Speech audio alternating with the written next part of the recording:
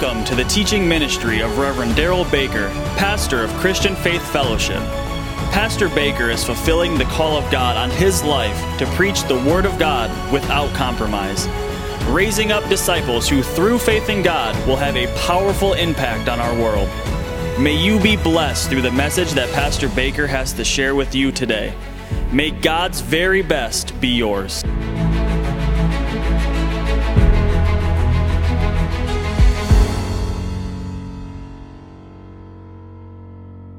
So we're going to go back to John 4, our foundation verses here. This again, for those that may be joining us for the first time tonight, live stream or otherwise, this again was Jesus actually talking to a woman at the well at Sychar. And in the midst of their conversation, he talked about the difference between the way the Samaritans worship and the difference between the Jews worshiped. And in relationship to how they did worship, the reality was neither one were doing it correctly. The Samaritans were all about the place. The Jews were all about what it was they were worshiping, which really wasn't God, it was the law. It was the aspects of the law that they were trying to uphold in relationship to what God had given them, but they had added to that. And so clearly, we know that the Bible teaches us in these verses, God is seeking these people out. Therefore, if you want to be found by Him as a true worshiper, we need to know what that is. In John chapter 4, verse 23, because we don't have time to go back and read through all of this here. Verse 23, Jesus said, the hour is coming and now is. He was speaking this to this Samaritan woman.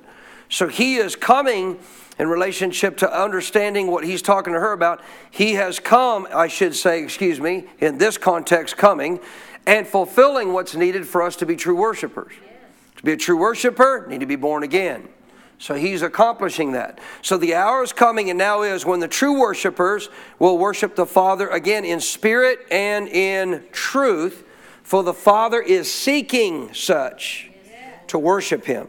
God is spirit. And those who worship Him must worship in spirit and truth. Now that statement, God is spirit, revealed again why the Samaritans were not correct and the Jews were not correct. The Samaritans weren't worshiping God the Spirit. It was their understanding of worshiping God, but it was all about the place. And if you weren't in the proper place where Jacob's well was, they considered that it was not true worship. Not true. Obviously, you're not worshiping the place, you're worshiping God.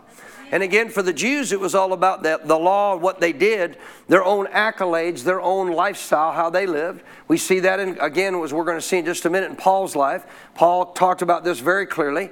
And so he was one of those very ones who thought he was worshiping God, but in fact, he was later found out, I was worshiping the law as well. I was worshiping what I did, not the God who gave me this salvation and this gift of righteousness. And so clearly, worship in the sense of what it means, as we've already talked about, is not just singing a song. Singing songs is an expression of worship, but that's not the heart of these verses. That's not what it means in the context as a whole to be a true worshiper. Because clearly, as we've talked about, can you worship things? Yeah, people do. Can you worship other people? Yes, many people do. I don't mean you're singing to them. So what does a true worshiper do? The context of a true worshiper is found in three things as you look up the definition of what a true worshiper is. Number one, what's the first one? Come on. Clearly you adore God. So I'm not to adore, don't misunderstand me. I adore my wife, but not to the degree I adore God. So I'm to adore God above everything else. The second part of what a true worshiper is we do what? Magnify Him. So we don't magnify our vehicles. We don't magnify our animals. We're not to magnify our homes. We're not to magnify things we own. We're not to magnify our status in life. We're not to magnify any of that. We're to magnify God above everything else. Part of the cool thing about being a true worshiper, it helps you to draw near to Him much easier. Because when God's lifted up, people will be drawn to Him. If you magnify God, you're going to be drawn to Him. Your heart will be drawn to Him. So it's a part of the response of a true worshiper that as we magnify God, which the whole heart of why God wants true worshipers is to know you and for you to know Him. And then the third part of what the definition of a true worshiper is, which kind of ties it all together, means to do what? Love God to the highest degree. Let's say them together. Definition of a true worshiper. True worshiper, number one, a true worshiper does what again? Glorify. What?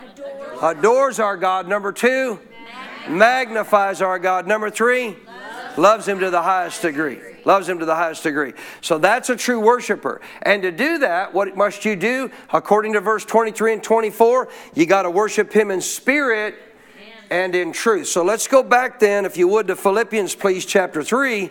And this is where we pick up from the Apostle Paul's writings. See, this is why the New Testament letters after following the Gospels are so critical. A lot of people don't know this. If all you had was the Gospels, you would have no knowledge of who you really are. You would have no knowledge of what you really have and what you can do. Because the Gospels just talk about what Jesus did. But the context of these New Testament epistles, they talk about us. They reveal who we are, what we have, and what we can do. So Jesus in the Gospels talks about being a true worshiper, and the first key, you got to worship Him in spirit. So here's where Paul then helps us understand that as he talks about this in the book of Philippians chapter 3. I want to pick up in verse 3. If you would pick it up with me in verse 3. We are the circumcision. Now, that phrase here is referring to we are the ones who have a covenant with our God. Circumcision in the Old Testament was a sign that that family had a covenant with God. What's our sign we have a covenant? He's about to tell you. We are the circumcision who worship God in the Spirit, rejoice in Christ Jesus, and have no confidence in the flesh. So how do we worship God in relationship to the Spirit? Well, we're worshiping God in spirit by doing what? By acknowledging it's not what we do. It's not what we're worshiping. It's not by where we go. It's a worship of our God who did everything that was needed for us to enter back in relationship with Him. And that's why he says we rejoice in Christ Jesus. Why? Jesus made it possible. Jesus is the one that opened the door for us to once again, spirit to spirit. See, until your spirit was born again, so if you're still confused a little bit about this, why is it that only now we can be a true worshiper? Because your spirit wasn't reborn until Jesus died and paid the debt for us to be born again. How does God relate to you? He's never related to humans through their soul or their bodies. He relates to their spirit man. Now, God has externally spoken to people. I'm talking about relating to them in a way that they can know Him and He could know them. How does He do that? Through our spirit man. God's a spirit. He obviously bears witness with our spirit and therefore relates to us through what? Our spirit man. So understand that this was not possible till we were born again, because now our spirit, having the Holy Spirit living within us, can commune with God. How do we do that? We acknowledge what Jesus did. All he's saying in verse 3 here is he's going to go on and expound in the following verses is, if you want to worship God in spirit, it's based on what Christ did, not what you've done. That's why we rejoice in Christ Jesus and we have no confidence in the flesh.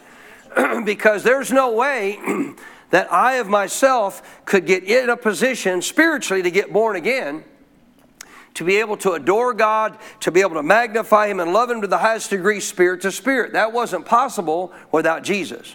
But Jesus made it possible. I said Jesus made it possible. Here's what's sad. Think about the fact of what He made possible for you to be a true worshiper, experience Him, and Him walk close with you. And how many Christians are not true worshipers and never experience this? Never experienced this. So to do so, what am I doing? I am not acknowledging what I have done. You listening? I'm acknowledging what Jesus did. I put no confidence in the flesh.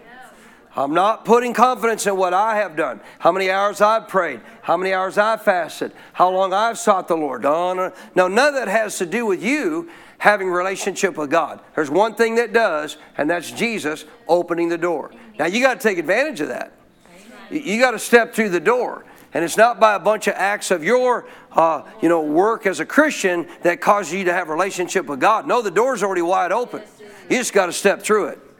You know what I'm saying? It's kind of like thinking of a door locked with somebody behind it that really wants to know you, wants you to get to know them in every way, and the only problem is the door's locked. So once the door's unlocked, what do you got to do? Walk through the door.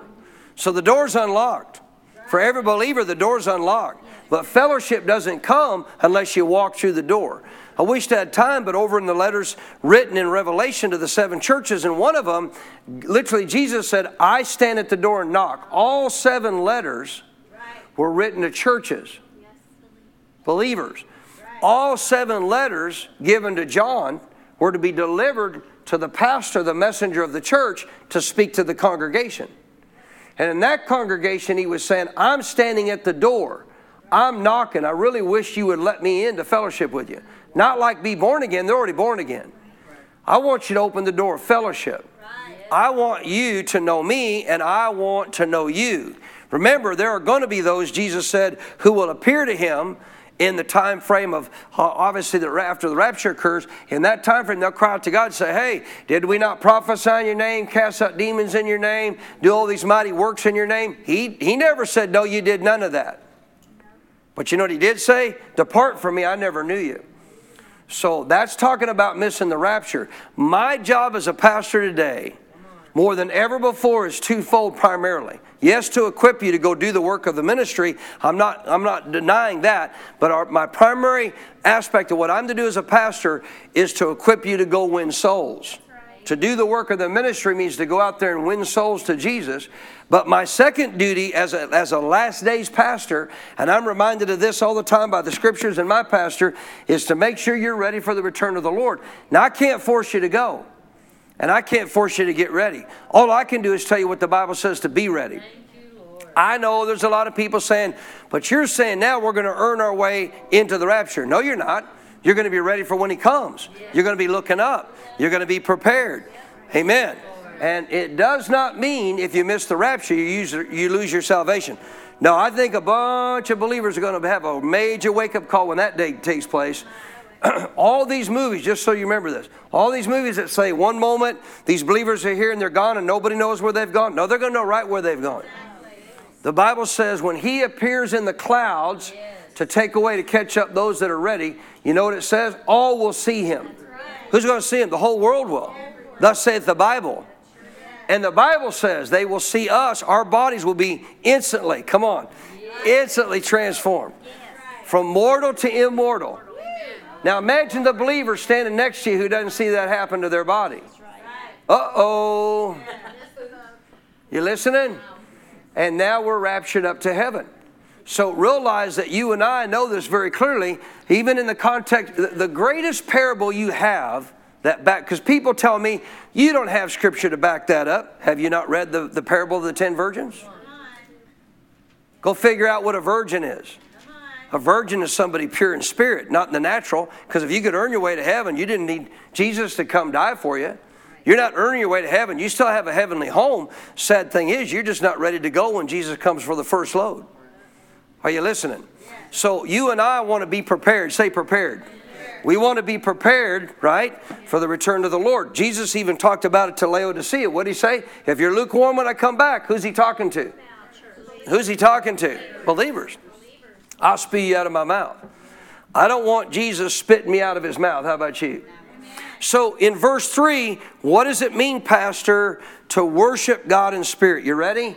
If you haven't got it down yet, write this down. We worship God in spirit when the worship is all about him.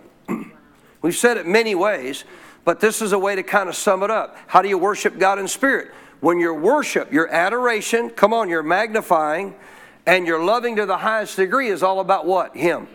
It's about him. It's not about me. It's not about what I have or haven't done. It's not about what you have or haven't done. It's not about me wanting to get, again, a status in this type of life where people look up to me. I don't care if they do or not. You know, it's been a while, but I had a gal that I blocked today on Facebook again because I posted a deal, and she wanted to argue about saying that Christmas and Christmas and Halloween are basically are similar. There's nothing, you know, if you worship one, you worship the other. I said, are you kidding me? Whoa, you're comparing Christmas to Halloween? That's like night and day. That's like black and white, you know.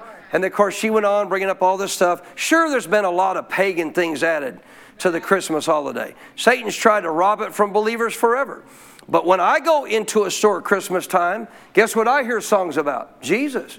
I hear songs about the birth of the Savior. How about you? I don't hear that during Halloween. Has anybody gone to Walmart at Halloween and heard them worshiping Jesus and talking about Jesus? No, I never heard that. But I'm just here to tell you, folks, we want to be ready, though. We want to be prepared. Amen? So to worship God in spirit, I want you to repeat it with me, is to do what? It is to make it all about him. Say it. To make it all about him. We worship God in the Spirit when the worship is all about Him. Adoration, the magnification, and the loving Him to the highest degree is not about anything on this earth. It's all about Him. Paul tells you this, verse 4.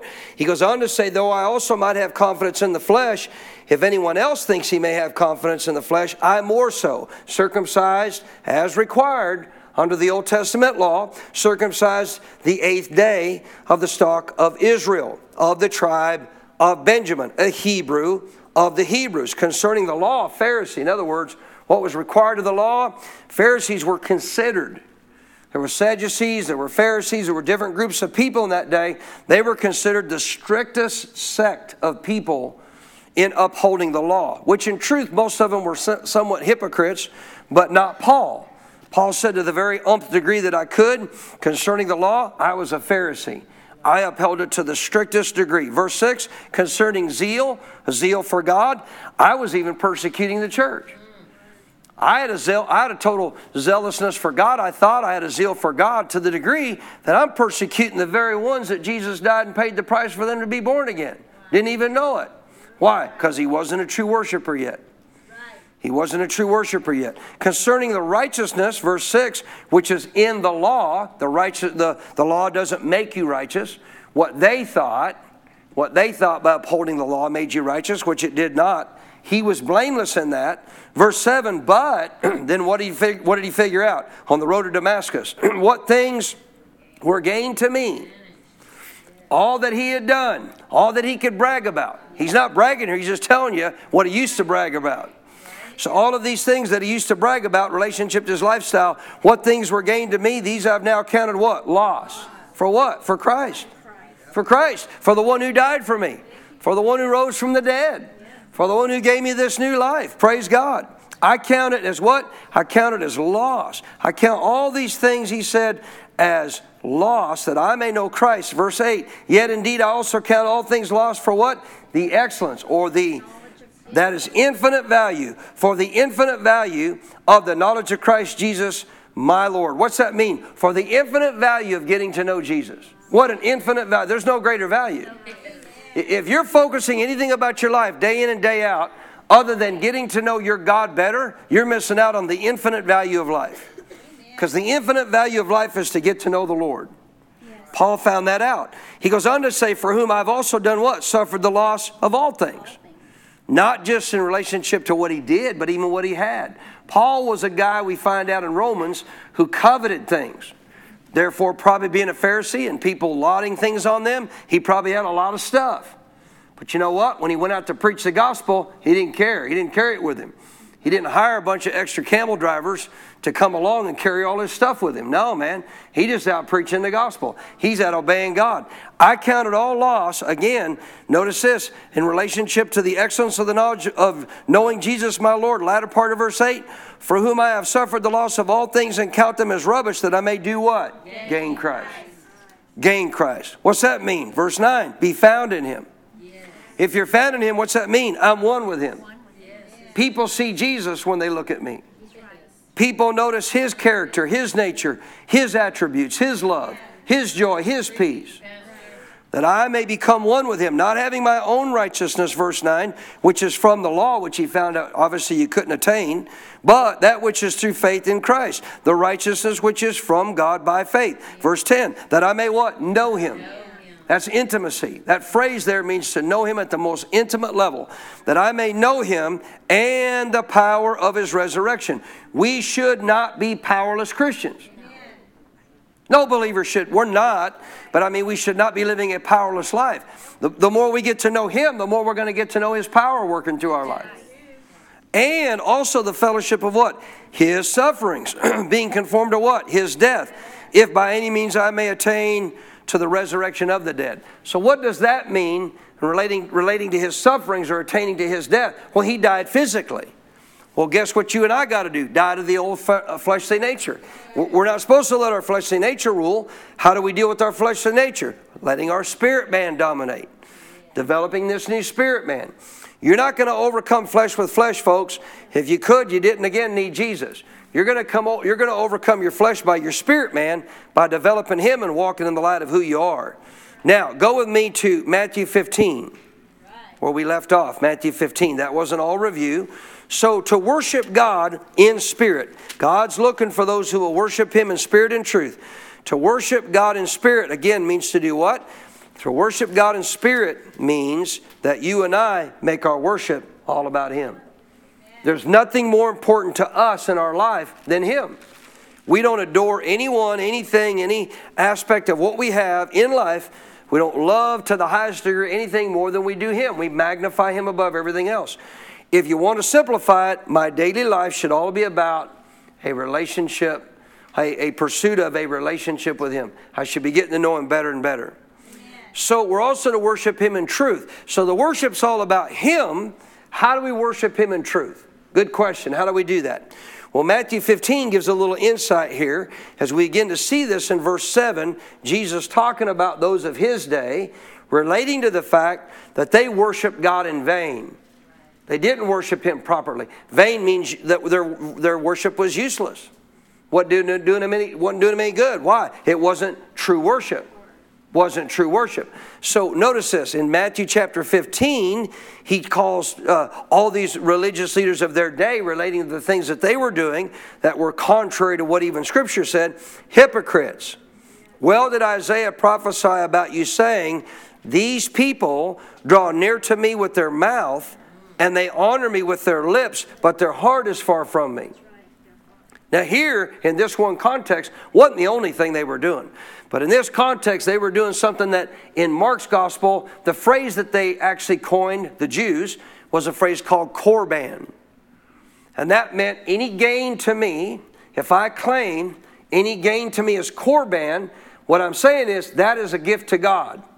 Therefore, I no longer have to honor my father and mother, like the Ten Commandments say, because I'm giving that to God. And the truth is, they were hypocrites. They didn't give it to God. They kept it for themselves.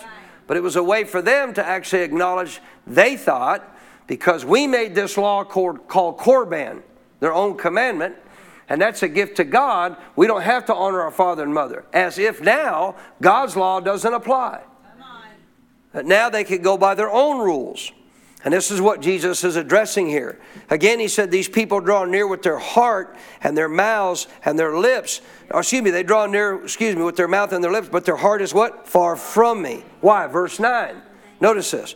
In vain they worship me. Now, I'm sad to say a lot of Christians are doing this today. They think they adore God. If you ask them, do you love God? Oh, yeah, I love God. I love God. You go to church? No, man. No, man, you don't have to go to church. We don't have to. But you get to. And God said you need to. And God gave you a shepherd. And God said don't forsake assembling. Well, that ain't what my God tells me, praise God. Guess what you're doing? You're making your own commandment. You're coming up with your own commandment of what you say is right or wrong, not your God. Because I got New Testament verses that tell you that ain't true. Correct? When God said, do not forsake, can I ask you parents something? If you parents would tell your children, do not do something, is that an option? No. It's not? No. I tried, kids. I tried, man. Shoot. I thought maybe they'd say, yeah, it's an option. So if you didn't do it, you wouldn't get, obviously disciplined for it because it's not a commandment. It's not an option? The do not word is not an option? Do we really think when God says do not do something, that's an option for us? Now, He's not trying to put you in bondage. What a lot of Christians still don't understand, God's got the best plan for your life. But a lot of people, for some reason, don't want to seem to accept that plan. But I think this has actually happened before. Can we remember a time back in the children of Israel's lives where they got delivered out of Egypt, a type of coming out of the world and being born again? Right. And all million plus of them except two did their own thing. God wasn't trying to put them in bondage. He says, I got a promise waiting for you over there. Our promised land, just so you know, I probably really need to teach on this at some point. Our promised land is not heaven. Because in their promised land, guess what was in their promised land? Enemies were. We have no enemies in heaven. Our promised land is right here. We can enter into our promised land of covenant with God right here. Psalm 23 tells you so. I've taught you this. Psalm 23 is a prophetic psalm of the day you live in. He's prepared a table for us in the presence of our enemies. So just like He did for them, He provided a place for them to enter in. Why didn't they? Was God really trying to put him in bondage to a bunch of rules? No. He was trying to get him to believe in him. He was trying to get him to trust in him. Let me show you what I'm going to do to drive out your enemies and provide for you this wonderful promised land. But guess what, boys and girls? You got to do it my way. Because if you don't do it my way, I can't help you. So if you and I choose to do things our own way, we're causing God to be put in a position to not get to know us better, us to get to know him, and to walk in what he has for our life. So realize this is critical for us as believers to understand. We still today have believers doing the same thing Paul talks about here, of which they make their own Jesus talked about here. They make their own commandments, their own rules of what they say God says is okay and not okay. That is contrary to what? The Word of God. Read it again, please, verse 9. And it says, and in vain they worship me, watch this, teaching as doctrines the commandments of men. Doctrines here means teachings that they claim come from God. The word doctrines here is not just any type of teaching. This is referring to them saying what they're teaching you is of God. Well, that's the same as somebody telling me, my God wouldn't make me go to church. In truth, he won't make you go, because if he really wanted to make you go, he could make you go. If he chose to come down here, Jesus did, and show up and grab you and drag you to church, he could do it. But he's not going to do that. So you're right in one sense, he's not going to make you go. But to say here's what they say, God doesn't care if I go to church or not. That's a lie. I said, that's a lie. I said, that's a lie. God doesn't care if I give or not. God knows my heart. That's a lie. God does care if you give, because God wants to bless you. And God wants you to help him reach people with the gospel. Am I going to get any good amens out of the church? Did y'all fall asleep in the middle of that? So understand this. Literally, Christians still do it today. They still do it today. They still take their own view or what somebody else has told them. Just like these Jews, they took, hey man, you don't have to, if you recognize that prophet you got, brother, is Corban, you don't have to honor your father and mother anymore. I know the Ten Commandments say that, but we made a law. And our God's not going to make us give that money to our mom and dads anymore if we acknowledge it as a gift to God. And by the way, you just keep it anyway. And that's what they did. That's what they did. So people still do this today. Well, you don't have to forgive. You've already been forgiven. That's not what the New Testament says. It's not what the New Testament says. Forgiveness is not about the other person. It's about you. You know, I forget who the statement came from. I've heard it many times. You know, not forgiving is like taking a glass of poison and you drinking it yourself. Because unforgiveness doesn't hurt the other person. It hurts you. Keeping that bitterness in your heart. You know, guess what it hurts you most with? Your faith. Because you get out of love. So understand all that God has for us in relationship to our life under the New Testament is not some quote-unquote religious law that we have to live by. No, it's the plan God had already established, just like the children of Israel, to get in our promised land. We have the ability to walk it out because of Jesus. We have the ability to walk out what he prepared for us because Jesus already paved the way through his shed blood. But we can't do this our way. You can't believe God for healing any other way than the Bible says to. You can't get healed any other way than the Bible says to. Is healing a promise in the new covenant? Yes, it is. But you don't get it by the way you think it works. You know what most Christians today think as it relates to healing, how it works? If I can get everybody on social media praying for me, I'll get healed. And you know what? They get all these, tell everybody to pray, tell everybody to pray, tell everybody to pray. Do you really think they have faith in the blood of Jesus? What's their faith in? What's their faith in? How many people are praying? It ain't those people praying that's going to get you healed. It's the blood of Jesus that's going to get you healed. And I'm telling you, the last thing you want to do is tell everybody to be praying for you. For anything. Number one, you just expose what you're dealing with to the whole world, including every demon. Number two, you get people praying contrary to what the Bible says, and all that's going to do is hinder, not help.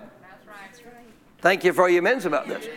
Brother Hagin taught this, Jesus taught this, Paul taught this, on and on we could go. Man, you got to watch your mouth. You got to watch what you say. So realize we don't need, literally the Bible says where two or more shall agree. Well, I just got to find one other person. Well, you can. You can. Thank God for that. But I don't even have to, guess what? The Holy Spirit's a person. I don't have to find a human person. I got a person living on the inside of me. He called the Holy Spirit. He's a person. He's not an it. He's a person. Can I help you? The Holy Spirit has no problem agreeing with you. Never ever. Well, I got to get somebody else to agree. You already got somebody. You got the Holy Spirit. The deal comes back to your side. Do you really believe? Do you really believe? Amen? So you can't even get healed the way you think it should work. You could try, but you know what's going to happen? It won't work. And then a lot of people start blaming God. And that's where all this stuff comes in. Well, God doesn't heal everybody. And, you know, obviously if He did, everybody would get healed. On and on we could go. First of all, you don't know why somebody got healed or didn't get healed. You have no idea why you're not them. Don't mean anything was bad or wrong, but you don't know. You don't know what could have been hindering. You don't know what could have been causing the problem. You have no idea because you're not them. You're to work out your own salvation. I don't like it when believers don't get healed. I don't like it. But I'm not responsible for them. I'm responsible for me. Better amen. I can't answer the question why every believer didn't get healed. You know why? Because I'm not them. And God's not going to tell you. I said, God's not going to tell you. No one knows the spirit of man except the man himself. Here's what you got to remember. Nothing of what anybody does or doesn't do changes anything about God. We don't go by experience. There's no place in all the Bible that says we determine how we live and what we believe and what we do based on people's experience. There's no scripture for that. I said there's no scripture for that. There's tons of scripture that says Jesus didn't come to heal some. He come to heal all. Did all receive healing in His day? Not even in His own hometown. Why? In their case it said, not everybody this is true, but in their case it was because of unbelief. Unbelief. Some may just really be struggling with the ability to believe in their heart that it's already so. It's too difficult for them to close off what their body is dealing with, to not consider their body and to get that out of their thought life and to feed on the Word enough to get that Word in their heart, to get that revelation to rise, where all they consider is one thing, Jesus. Amen. Jesus. But if you consider your body and consider the Word, I have a word for you. You're not going to get healed. Because the way faith works, what did Abraham do? Didn't consider his body. Didn't consider Sarah's body. Most Christians do. I'm here to tell you, folks, we got to be careful. Because a lot of people don't understand. They're not experiencing. What's the benefit of a true worshiper? Intimacy with God and living a life like Him. Why are a lot of people not walking in that? They're not worshiping Him. They're not adoring, magnifying, loving Him to the highest degree. What? In truth. According to what the Bible says about you. According to what the Bible says you have, what the Bible says you are, what the Bible says you can do.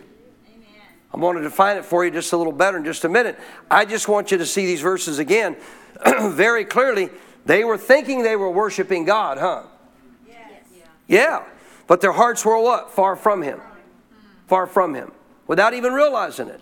And I see this a lot today. A lot of people, I can do this and I can do that and God don't care and God doesn't really, it doesn't matter to God if I do this or go there or say this or say that. And all that spoken contrary, go to John 8. All that spoken contrary to the Word is not true.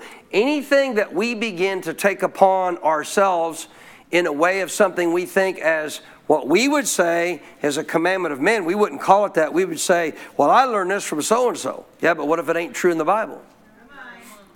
You know, it's like a gal I had today saying, well, you know, we do Halloween and we don't do it for evil reasons. We have fun. It's a fun deal. I said, that's cool, man, if that's what you want to do. I'm just telling you what the Bible says. The Bible says the book of Ephesians have nothing to do with the unfruitful works of darkness. All you got to do is a little research on where Halloween's origin is. It ain't good. It's all dark. It's all evil. There's nothing good about it. If you go check it all out, well, we trick-or-treated when we were kids and I didn't get a demon. Nobody said you would. Nobody said you would. But that doesn't change the Bible. That doesn't change what the Word said. What are you going to do with the book of Ephesians telling you not to have anything to do with the unfruitful works of darkness? And if anybody thinks Halloween was originated out of light, they got another thing coming. It is and even for satanic worshipers, it is their high in their term holy day. I wouldn't call it a holy day. This their high holy day. They actually offer human sacrifices and all kinds of stuff on that night. Now I know your kids are. I'm not telling you your kids are doing. I'm not saying that. I'm just telling you what's the purpose behind it. And for you to tell me Christmas and Halloween are the same, are you kidding? What's the purpose of Christmas? Celebrating the birth of Jesus. Well, Halloween's not. Halloween's a celebration of evil, a celebration of darkness. So that's why I would not have anything to do with it. If you want to have something to do with it, take your kids, go for it, man. I'm not your boss, man. I'm just a minister of the gospel who's simply here to help you know the truth and walk in the truth. Amen? And I told this gal, I said, it's okay if you think that, in your view, because then she come back and said, well, that's your thoughts on the matter. I said, no, this isn't about my thoughts or your thoughts. This is what the Bible said. See, the sad part about it is a lot of people are missing out on the backside of this, worshiping God in truth, because they don't want to accept the Bible. Come on, Pastor. Why would you not want to accept the Bible? Because I like doing this. Right. This is the way I want to do it. It's the way I want to have it. Right? And all you're doing is you're missing out. I said, you're missing out. I said, you're missing out. John chapter 8, powerful truth about this in aspect to what you and I understand about a worshiper who worships in truth. Clearly we don't go by what man says. Say never go by what man says about God. Say it again. Never go by what man says about God. Why? What if you do? You're not a true worshiper. We don't go by what man says. We go by what God says. So here in John chapter 8, verse 31, Jesus gives us another clue. Jesus said to those Jews who believed in him, if you abide in my word. So here's a condition thing. If you do what? Abide in my word. What is the word? It's truth. John 17:17. The word is truth. So you can say it this way. If you abide in what? Truth. If you abide in the truth, you are my what? Disciples indeed. Isn't that the goal? Wasn't that what Jesus said before he left his disciples? Isn't that what he said? Yes. Kathy said yes. Anybody? Deb said yes. Linda. Wasn't that the goal? Yes. It wasn't just to pray a prayer, get born again. Go make disciples. Go what? So a disciple would be what? A true worshiper. Because a disciple does what? They abide in the word. If you abide in the word, you're my disciples indeed. He's not saying in this setting, you have to abide in the word to be born again. He's not saying that. He's saying about being a disciple, about being a Christ follower, walking in his footsteps. Notice the next verse. Everybody loves verse 32. They just seem to not want to study verse 31 too much. And you shall know the truth. Come on. You don't have to try to figure out the truth. This is what's so cool about these verses. You don't have to try to figure out the truth. Why? Because you're trying to get it to your brain. Won't help some of you. You don't try to figure out the truth with your brain. You meditate on it. You feed on it. You abide in it. You become one with it. And guess what happens when you become one with the Word? You will know the truth. Read it again. See, a lot of people think, I got to get this truth figured out in my brain. No, that's not how it works. If you abide in my word. So the phrase abide in my word is if you become one with my word. You can say it the other way, which is really kind of more powerful. If my word becomes one with you. Amen. My word becomes one with you. What are you? You're my disciples. What is the result of becoming one with the word, church? You shall. Didn't say you might. Come on, somebody. You shall know the truth. Why? Because the word is truth. And the truth might, you never know, could work for some. The truth shall. Shall. That is the strongest assertion that can ever be made in the English language. Shall. Absolute. The truth shall do what? Set you free. How many want to walk in liberty? So guess what true worshipers do? They walk in liberty. They walk in liberty.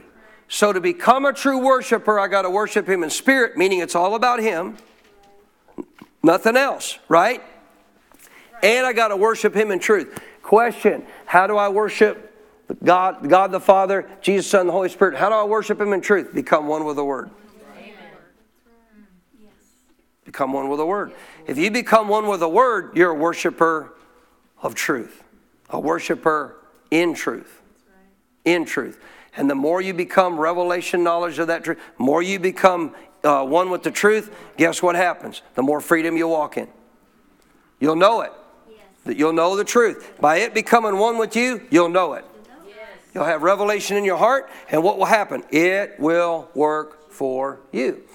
So here's the second aspect again of what the whole reason of why God wants true worshipers. First of all, if God's the focus of our worship, spirit, what will we do? Get to know Him.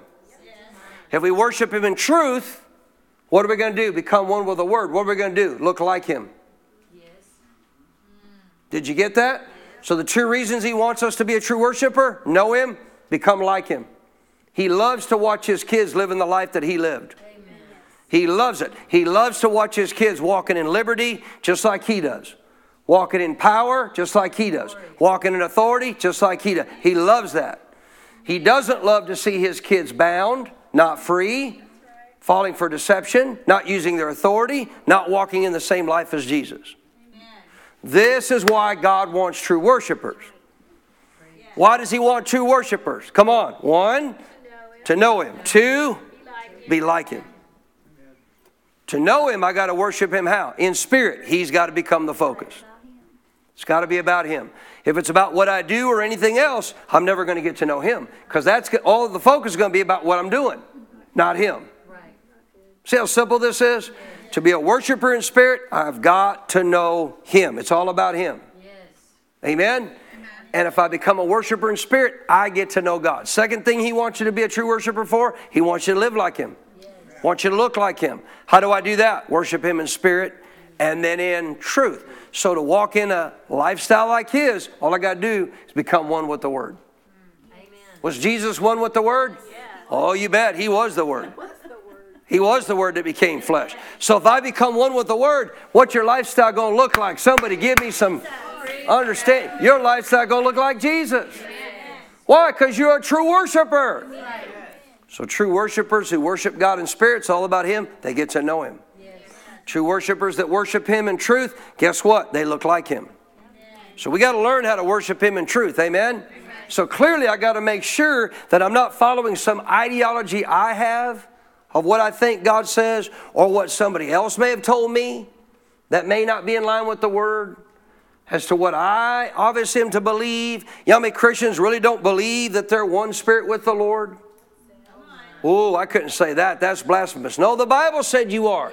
The Bible said you're one spirit with the Lord. Literally, there's Christians that say, no. You can't be one with God. Well, then you couldn't obviously be born again. See, some of you looking at me funny like that cow looking at a new gate like, really? Oh, yeah, I meet them all the time. You get taught stuff people never hear relating to these kind of things because they just kind of get a little warmed over message and they don't really get to learn a lot about who they are. But guys, this is so powerful that you and I can worship God based on what? The Word and the Word only. Knowing that I am believing in who He says I am, what He says I have, what He says I can do. I get one with that, I'm going to live the life like Jesus lived. Anybody want to do that?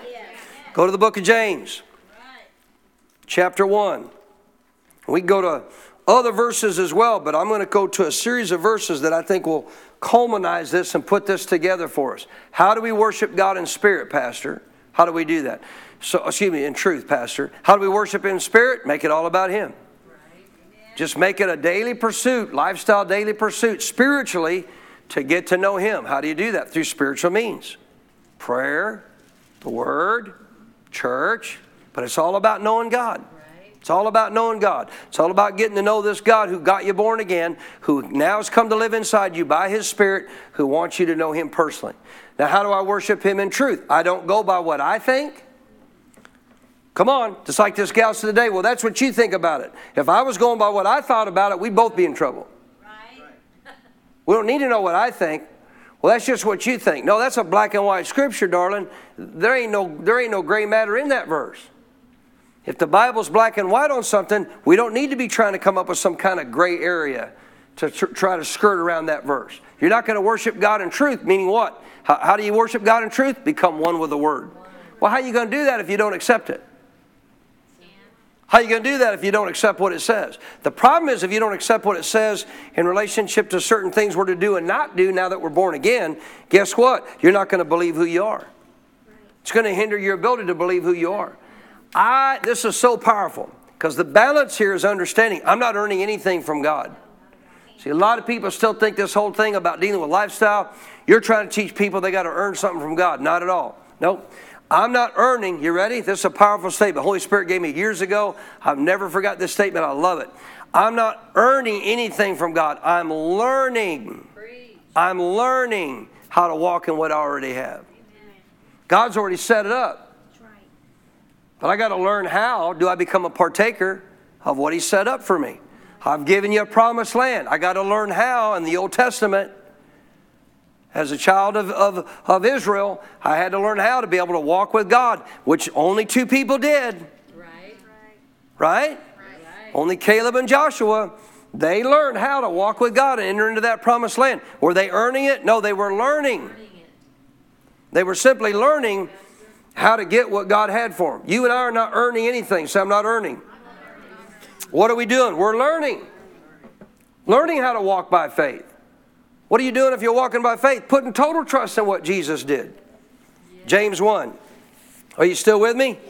So let's look a little further here then, and understanding how to walk with God as a true worshiper in truth. In truth. Verse 21 of James 1. Therefore lay aside how much? How much? All filthiness and overflow of what? Wickedness. And receive with meekness the implanted word, which is able to save your souls. Now, I'm going to get close on time here, so I'm going to just kind of skim over this a little bit. And Sunday night we'll wrap this up because I want to make sure you get it. Lay aside all filthiness and overflow of wickedness. Underline this statement, please, and receive with meekness. So here's the key. Here's the vital key nugget to becoming one with the Word. Vital key nugget. You have to receive with meekness the implanted word. Receive with meekness the implanted word. Now to do that, let me explain something. You may not actually believe all of it yet. But if you learn how to receive it with meekness, you will. Right. You have to receive it with meekness. And if you do, what happens? The other phrase there in the Greek writing of this verse says, you receive the word with meekness. Guess what happens? It gets implanted in you. It's not in your head. It's in your spirit, man. Where's faith come? From your spirit, man. Where do you put faith in what Jesus did for you? In your spirit, man. You want to know why a lot of Christians are missing out on walking out the kind of life that Jesus walked out? They hadn't got the word implanted yet. You got to receive with meekness the implanted word, which is able to do what? Save your souls. Oh, I thought my soul was saved. Nope, your spirit was. Your spirit man was. You're a spirit, you have a soul, you live in a body. Your soul is your mind, will, and emotions, and your soul is not saved and will not be saved this side of heaven. You have to keep renewing it and keep it saved. Saved from what? Saved from the wrong thinking. Saved from the commandments of men. Saved from the lies of men. Saved from the deception of religion. The deception of what others may say about what God truly does not say. You got to save yourself from all that. If you save yourself from all those things that are not biblical and not truth, and you stay in the truth and become one with it, what will happen? You'll know it. What will happen? You'll know it. What do you mean know it? It gets implanted. When do you know it? When it's implanted. Where? In your heart. The minute that seed goes in ground in your heart, it's implanted. What will it now do? Produce faith. Come on, somebody. But I got to have meekness for that to happen. So he says, you're to receive this word with meekness, the implanted word, which is able to save your souls. What will it save my soul from? Wrong teaching. Wrong beliefs. Come on. Wrong commandments that man made up. Korban. It'll deliver you from stuff like that. That man says is okay. Man says this is what you need to know, and this is how you should live, and all these preachers are wrong. Oh, I didn't know they were anointed to teach you the word. You listening? I know ministers, I know people today who harp on ministers that own their own plane. Our pastor owns his own plane. I mean, people harp on them all the time. Well, they're just a bunch of fat cats, and all they're doing is taking advantage of everybody. If I ever meet those people personally, I don't get mad. I'm not going to fight with them. I'm not going to argue with them because the Bible says not to. I ask them one question. Do you know him personally? You ever been in his home? Come on. You ever been around him beyond a church service? Probably haven't been in a church service with him. Preach. No. then what gives you the right to know everything about him? Just because he owns a plane. You have no problem rock stars owning planes. You go pay money all the time to go to concerts, to listen to country music, rock music, name it. Name all the stuff you go watch. Well, I don't. You go to movies? Yeah. Well, them actors have their own private planes. I mean, politicians have their own private planes, yet you vote for them. Gets awful quiet when you start talking like this. See, I say, listen, here's the deal. I'll guarantee you, there's some bad ministers out there that take advantage of people. There is no doubt. There is no doubt. But that don't mean they all are. No. You have any knowledge about their personal schedule, what they try to do with the work of the ministry and keep up with all they're called to do? Our pastor would have to cut, no joke. They've looked at it many times. He's tried everywhere in the world to figure out how to get rid of a plane. You kidding me? He don't even want one. He would have to cut down literally 60% of his ministry, of where he goes and what he does without his own plane. Anybody flown lately? Yes. Anybody know what that's like? Yes. I mean, remember Ray Bench was here not too long ago. Yes. Ray Bench couldn't get on his original flight getting here. Ray Bench couldn't get on his original flight going home. Ray Bench had to not only change to the next day to get home on a different flight, but then he actually got messed up on a second flight trying to get home. People don't get it, man. I mean, it's a whole different time frame in which we live. And if you're called to do some of the things like our pastor's called to do, I'm not standing up for it. I know him personally. Amen. The ones I hear all the knocks about, Kenneth Copeland, shut your mouth. Do you know him personally? I'm not talking about you, I'm talking about people. All people like to slam Kenneth Copeland. You know him personally? My pastor knows. Do you know him personally? No, my pastor does. Known him for over 30 plus years. So has Terry Mize. Right. Been in their home. Been around him many times. Was with him here last week. Amen. And I'm going to tell you what, according to his own words, you're not going to find two people that have lived a stricter, more disciplined, more harsh life and walking out what God wants for them to walk out. Never giving into sin. Never doing things, doing everything above and beyond reproach in their ministry and all they account for and all that they do. Nobody talks about. You know what nobody talks about with the Copelands? The mass multi-millions of dollars that Kenneth and Gloria give to help not only preach the gospel, but in every time, in every case where people have had situations where, like Katrina, all these, they have sent literally hundreds of thousands of dollars of supplies. Nobody talks about that. Wonder why? Wow. Wonder why you don't bring that up. So to worship God in truth, we got to do what? We got to make sure what we're basing what we say and believe and do off of what? The Word of God. Why'd you bring up the plane? Is there any verse that says a minister of the gospel can't own his own plane? Well, Jesus didn't even own his own donkey. Okay, he was only here 3.5 years, but the one that they went and got to him, nobody had ever ridden on before. Little different time frame. Yes. I think if Jesus was here today, I got a feeling he's going to have his own plane to get around to do what God's called him to do. Are you still here? Yes, so notice this. We got to be careful that we stick with what? The implanted word through meekness. 22, but be doers of the word and not what? Hearers only, deceiving who? Wow. Touch on that Sunday night. If anyone's a hearer of the word, not a doer, he's like a man observing his natural face in the mirror. He actually went to the word and looked at the word of God and started seeing what he was like. What does the word of God reveal? Who you are, yes. What you have, what you can do. Yes. Right? Yes. But one who hears and doesn't do, it's like somebody who looked in the mirror, saw his face, 24. He observes himself, but he goes away, immediately forgets what kind of man he was. But he who looks into the perfect law of liberty, say law of liberty. Wow, God called it a law. A law in the New Testament? Yeah. It's called the rule of liberty. Where does that come from? John 8:31 and 32. Become one with the word. You know the truth. Truth to do what? Set you free. Becoming one with the word is not just doing it. Included, but it's more about believing it. As you'll see Sunday night. And you got to process it for that to happen, because you got to get it implanted into your soul. Are you still with me? He who looks in the perfect law of liberty, 25, and continues in it, is not a forgetful hearer, but a doer of the work. This one will be what? What will he be? Yes. Woo! That's our confession all the time. I'm a doer of the word. Therefore he said I'm what? I'm blessed. Yes. If anyone among you thinks he's religious, does not bridle his tongue, but deceives his own heart, this one's religion is what? Useless. How in the world do you deceive your own tongue? Words. Well, how do I deceive? By your words. Other people can speak words that aren't actually in line with the Bible, that are wrong, that are misleading, to try to make you believe something that the Bible says isn't true. But that won't deceive you if you don't accept it. Amen. How do you deceive yourself? Based on what you keep saying. And if you keep speaking contrary to the Bible, guess what? You're going to deceive your own heart. On top of the fact the Bible says, in relationship to what you got to walk out as a doer of the word, swear you won't hurt and change not. Now this is something I'll get on, if I remember to, I'll come back to this Sunday night.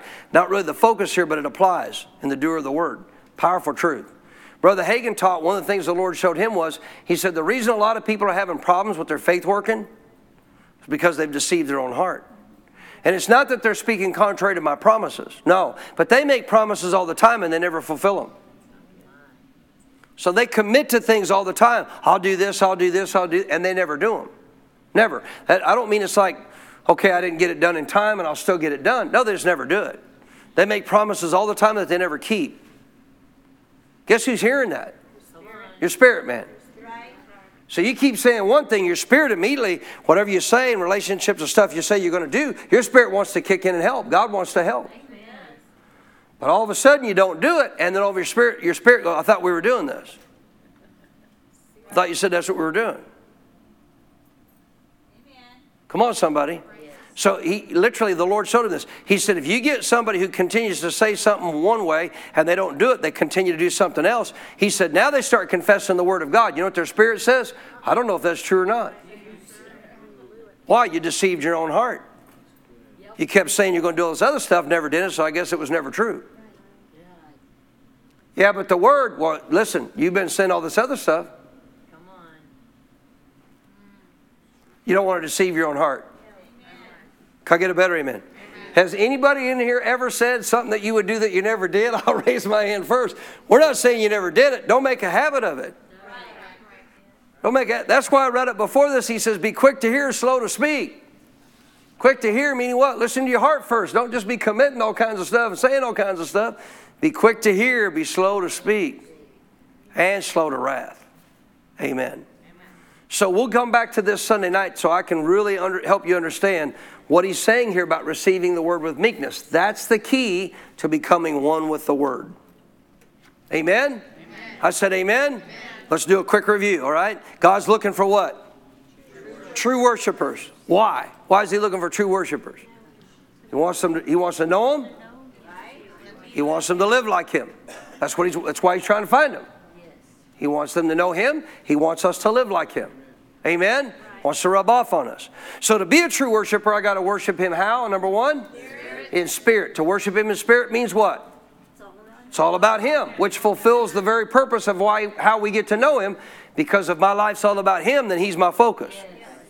He's my priority every day. He's my adoration, what I magnify, what I love to the highest degree. If I do that, if he's the one that I make the object of my worship about, to know him, I'll worship him in spirit as a believer. Right? And then the second thing, I'm going to worship him in truth. If I worship him in truth, I don't go by what I believe. I don't go by what somebody else believes about me, about you, who they say I am, who they say I'm not. What they say I can do, what they say I can't do. Well, you can't do that. Did God say that? Or did you just say that? You let people say, well, you can't build that church. Did you say that or did God say that? Did God tell you that? Because I got a different word from God. You listening? So understand, we don't go by what man thinks, what man says, what man believes. Because if you do, it makes the word of God.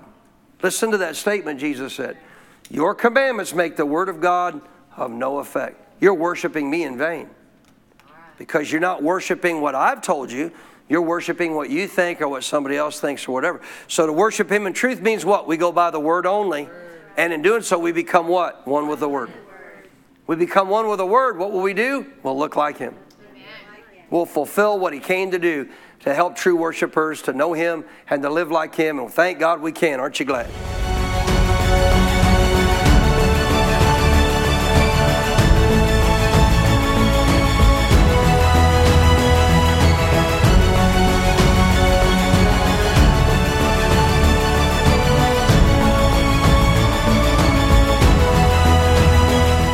We pray that you were blessed by the message Pastor Baker shared with you today.